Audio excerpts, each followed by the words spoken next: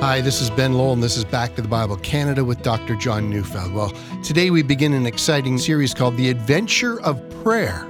So let's turn in our Bibles to Luke chapter 11, verses 9 to 10, as Dr. Neufeld brings us a message entitled Prayer.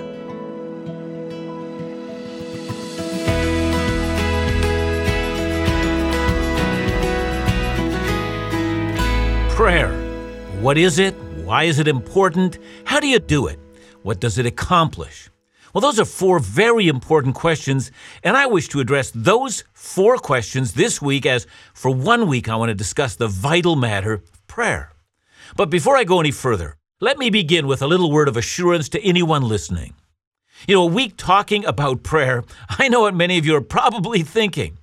You're thinking, I haven't prayed as much as I should, and I haven't been intimate with God as I should, and I've heard harsh things said about people just like me. How can you say you know God when you hardly talk to Him? Stuff like that. I've heard that before. And so perhaps you, my dear listener, a week on prayer just seems like a week of getting browbeaten rather than an invitation into pleasure.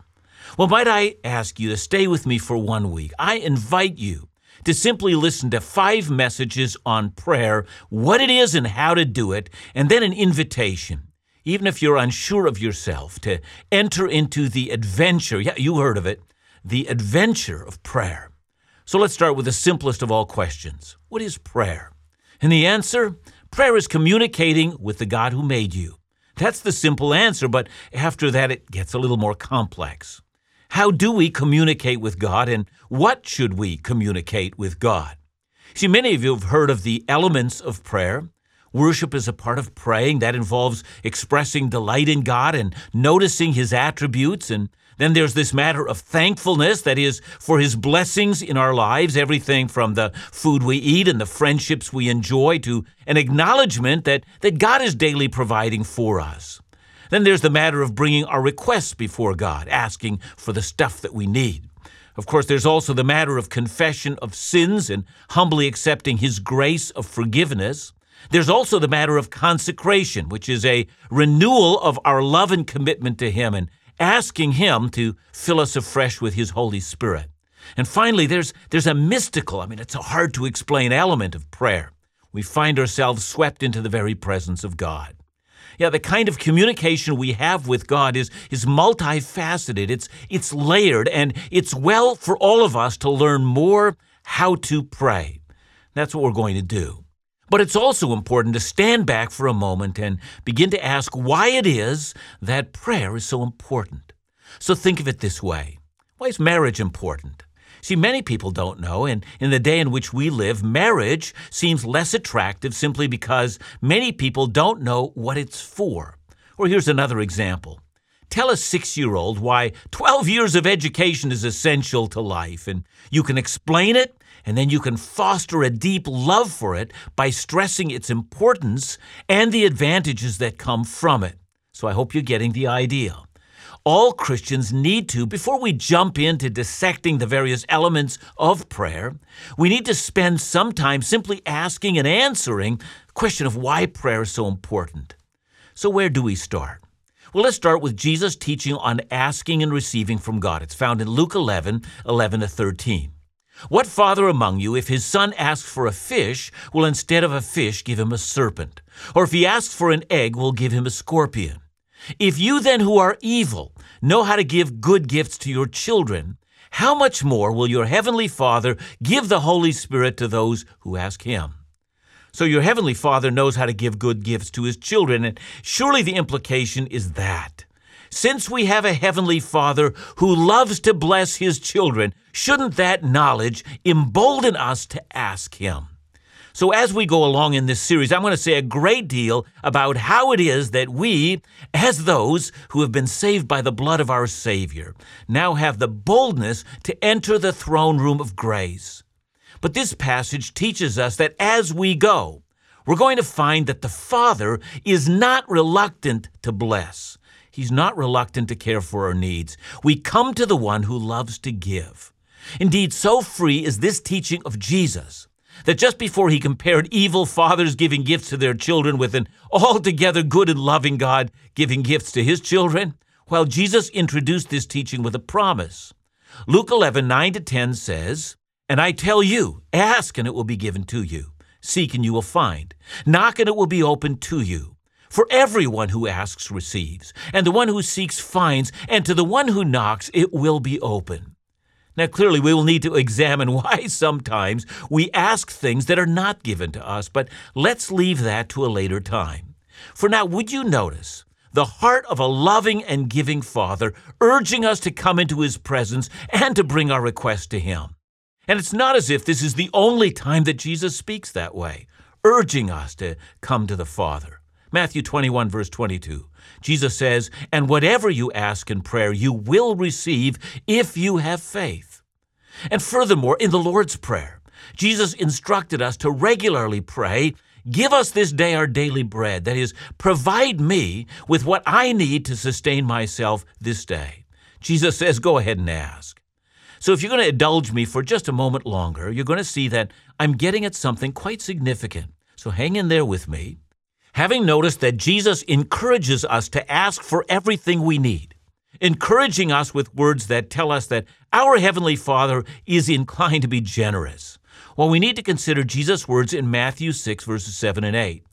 "And when you pray, do not heap up empty phrases as the Gentiles do, for they think that they will be heard for their many words. Do not be like them, for your Father knows what you need before you ask Him."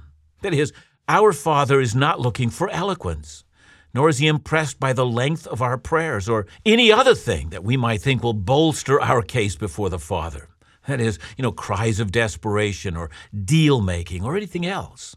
Rather, have the quiet confidence that your Father in heaven is deeply concerned for you. And the one who loves you already knows your situation and that which you desperately need before you ask. But here, I have on more than one occasion heard Christians complain. Since it is no surprise to any of us that an altogether all-knowing God knows what I need, and since it's true that God is not miserly about His gifts and He wants to give a superabundance to His children, well, why then should we bother to ask at all? Why shouldn't the Father give without the need for prayer? Now, we know that's a significant question because of the teaching that we find in James chapter 4, verse 2. It says, "You desire and do not have, so you murder. You covet and cannot obtain, so you fight and quarrel. You do not have because you do not ask." So that's to say that there are some things that the people James is writing to desperately need. And they've never received those things from God. For one, James says because whenever they go to God, they're going with the wrong motives. But even that, notwithstanding, James says there's another reason you're going without in your lives. You've not been asking God. See, God expects you to ask. Indeed, from this we can assume that there are times when God deliberately withholds something from our lives, some things that we desperately need. So why is that? Well, the answer is actually not hard to come by. God wants us to have a dependent relationship with Him. He wants us never to forget that He, and not luck and not our abilities or not some superstitious delusion we have entertained, but He alone is the giver of good gifts to His children. God wants us to be God-conscious. And from that, I have to assume that prayer does teach us a great deal. It teaches us to be humble. Where do good gifts come from? They come from God, not from us. It also teaches us to be very mindful of God's grace. God is constantly giving. He's never ceasing in His concern for His children. That is, prayer does bind us to God in some wonderful ways in which God's activities in our lives become abundantly plain. So if you've been patient with me, I've promised that I'm getting to something that I think is quite significant. See, occasionally I've read articles on prayer, and some are philosophical, in which a theologian will discuss the sovereignty of God and that all of God's purposes are fixed, even as far as David will say in Psalm 139, verse 16, that God has a book in which God already fixed all the days which He had purposed for me. So God is meticulous in His ordering of all things, and that all things are according to His purpose. And if that's so, well, what does prayer do? And so some theologians argue that all that prayer does is make you and I aware of God's ordering of our lives. It brings us into submission to His will, but it doesn't actually change anything. After all, how can a changeless, all-wise God be changed by human prayer? See, I'm not sure I can answer that puzzle, only to say that I know this. Scripture says that prayer does change things, and while I might not be able to understand how it can be so, I cling to this mystery that it does.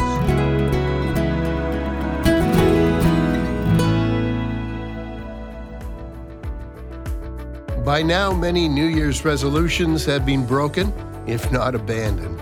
The cynic may suggest there is no use in making any resolutions, but that's not the Christian path. The Christian life is filled with intentions that are set despite our spotty track record. The solution is not to abandon our good intentions, but to persist by God's grace.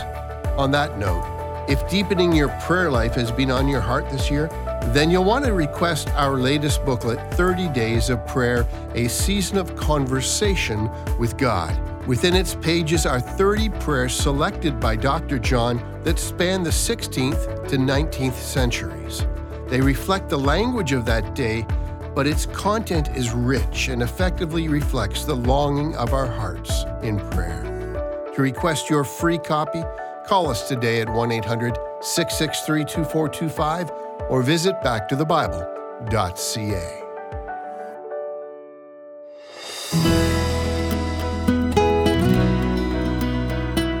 Consider the evidence that prayer not only changes things, but also at times it changes the way God acts towards us. Consider the evidence. I'm going to Exodus 32, and that chapter is written in the wake of Israel constructing a golden calf idol in the wilderness and then proclaiming that this golden calf, rather than God, is the reason that Israel came out of Egypt. And then God responds. He tells Moses that he's going to consume Israel and then start again, making Moses the father of a new nation of God's people. And this turn of events brings Moses to prayer. See, I noticed that Moses doesn't say, oh God, you foresaw these events from the beginning, and clearly, in destroying Israel, you'll show that you oppose a people who oppose you. I submit to your plans in all of this, and so I'm just going to sit here on Mount Sinai and watch as you burn this people to the ground. Your will be done. Amen. Can't wait to see what's going to happen next. Moses doesn't pray that way. So listen to a part of his prayer. It's found in Exodus 32, verses 11 and 12. But Moses implored the Lord his God and said, O Lord, why does your wrath burn hot against your people, whom you have brought out of the land of Egypt with great power and with a mighty hand? Why should the Egyptians say, with evil intent did he bring them out, to kill them in the mountains and to consume them from the face of the earth? Turn from your burning anger and relent from this disaster against your people. Well, that's just only the shortened version. There's more to be said, but I'm not going to quote all of it. Moses, he's audacious. In his prayer, he reminds God of God's eternal purposes in choosing these people for himself. And then, fascinatingly enough, in response to that, what I would call one of the great prayers of the Bible, there comes a conclusion. Exodus 32, verse 14 says, And the Lord relented from the disaster that he had spoken of bringing on his people. That's to say, because Moses prayed in the way he did, God didn't destroy this people. Israel was saved. Now look, this passage requires a great deal of reflection. See, on the one hand, we might argue that this moment of crisis, it became a test for Moses and not for God. Moses might have been tempted, when Israel becomes so disobedient and hard to handle, to simply walk away from God's assignment. And God was, in effect, opening the door for Moses to go by saying, I'll destroy this people. But Moses, who himself was learning to be faithful, had to reflect on God's promises. He knew that it was through Abraham and not through Moses that God would bring salvation to the world. And so, in effect, Moses is praying in the will of God. And so we might argue that, Moses' prayer was all about learning to submit to God's will and not to superimpose his own will on God. And if we read the passage that way, I think we're reading it rightly. God had already determined the destiny of Israel. And this time of disobedience would not derail God's purposes. And if we see Exodus 32 through those eyes, I think we understand it rightly.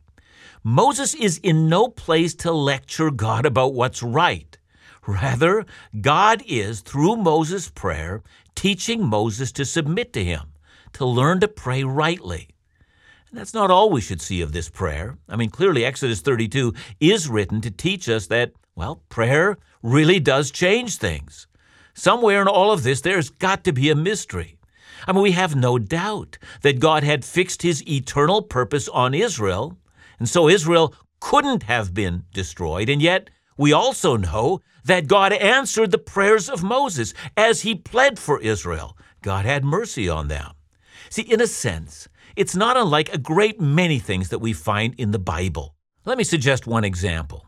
Ephesians 1 verse 4 tells us that for believers, God chose us in him before the foundation of the world.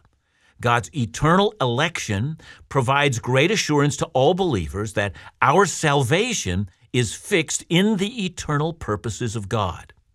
But I've seen all manner of believers abuse this wonderful and beautiful truth. I once heard one man who had unbelieving children. He said to me, God just didn't choose my children. And I stared at him in shock. See, I was reminded of Moses' very important words that are found in Deuteronomy 29, verse 29. It says, the secret things belong to the Lord our God, but the things revealed belong to us and to our children forever. So the secret things include God's eternal purposes fixed in his electing grace. Who are we that we should say, I understand God's purposes, or even I understand the way in which his election works? These are the secret things that are in the eternal counsels of God's wisdom. Trying to explain these things will always launch us into error. We simply don't have the eternal wisdom of God when it comes to every single person. But we do have the things that are revealed. And the things revealed are this: God responds to the prayers of his people. Rather than speculating about God's eternal decrees regarding his children, this man should have been on his knees pleading with God for his children. He should have taken comfort in the fact that these children had a believing mother and father who had been obligated by God to plead the case of these children before the throne of heaven. These parents should have been claiming promises in the Scripture that were made not only for them, but also for their children after them.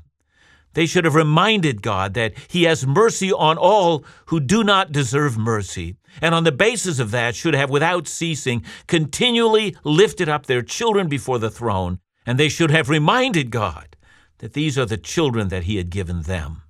Make them believe, O Lord God. See, I'm making a point here.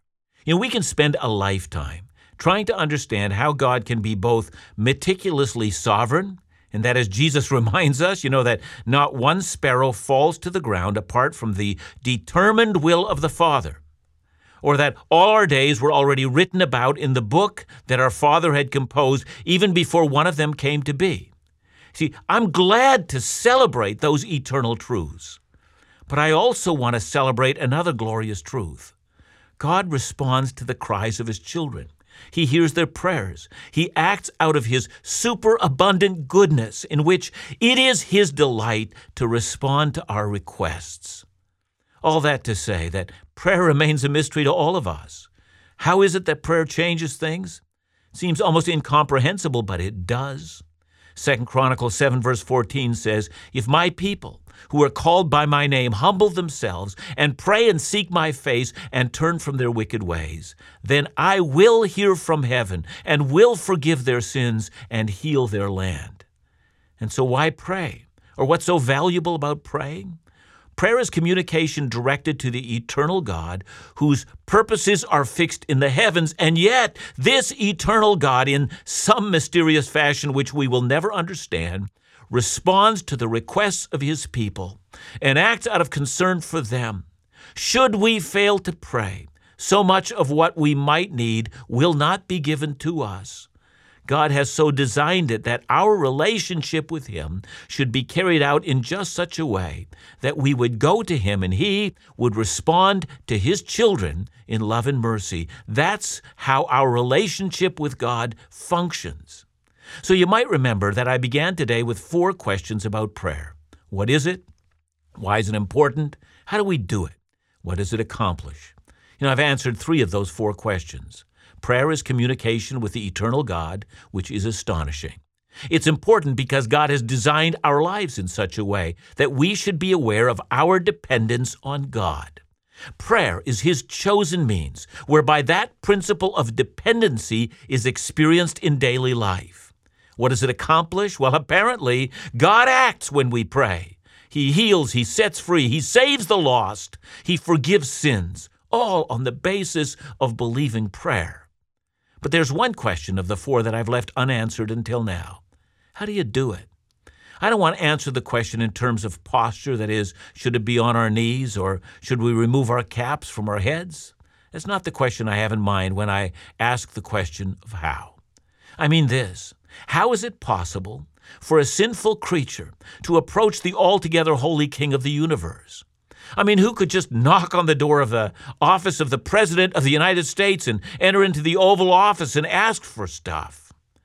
And if you couldn't do such a thing, consider how much greater is the great King who, as Isaiah describes Him, in Isaiah 40 verse 12, let's let him describe it, who has measured the water in the hollow of His hand and marked off the heavens with a span, enclosed the dust of the earth in a measure, and weighed the mountains in scales and the hills in a balance. That is, how do we enter into the presence of such a God and bring our requests? The Bible says we must have an advocate before the Father. So much more needs to be said. So welcome to a series on prayer. So I got a personal question here, John. I'm thinking about this a bit lately. I pray. And I pray for things, I pray for people, I give thanksgiving and all those types of things. And then I wait for God's answer as if I might not be the answer to those prayers. Yeah, well, you might be the answer. And then, of course, you might not be the answer, right? We agree with both of that. At times the Lord will, in our own prayers, energize us. So we might say, as Isaiah, "Here am I, Lord, send me." At other times, we recognize that we're asking for things that God has not called us to touch, but that are completely beyond our control. How lovely it is at those kind of moments to stand and see the salvation of our God. I love this whole idea, is just taking stock and remembering where God has answered our prayers and just being overwhelmed. How good is our God to do such things for His people? Thanks so much, John. And remember to join us again tomorrow as we continue our series, The Adventure of Prayer, right here at Back to the Bible Canada, where we teach the Bible.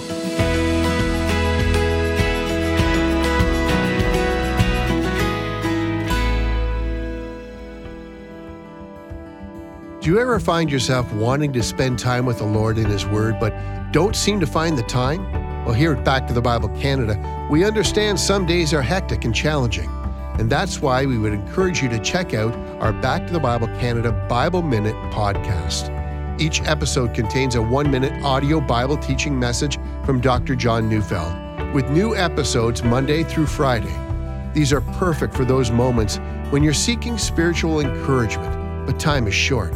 So you can download the Bible Minute podcast wherever you listen to your podcasts, or visit backtothebible.ca/apps. For more information, give us a call at 1-800-663-2425 or visit backtothebible.ca. And thank you to all those who make Bible teaching resources like the Bible Minute available through your gracious gifts.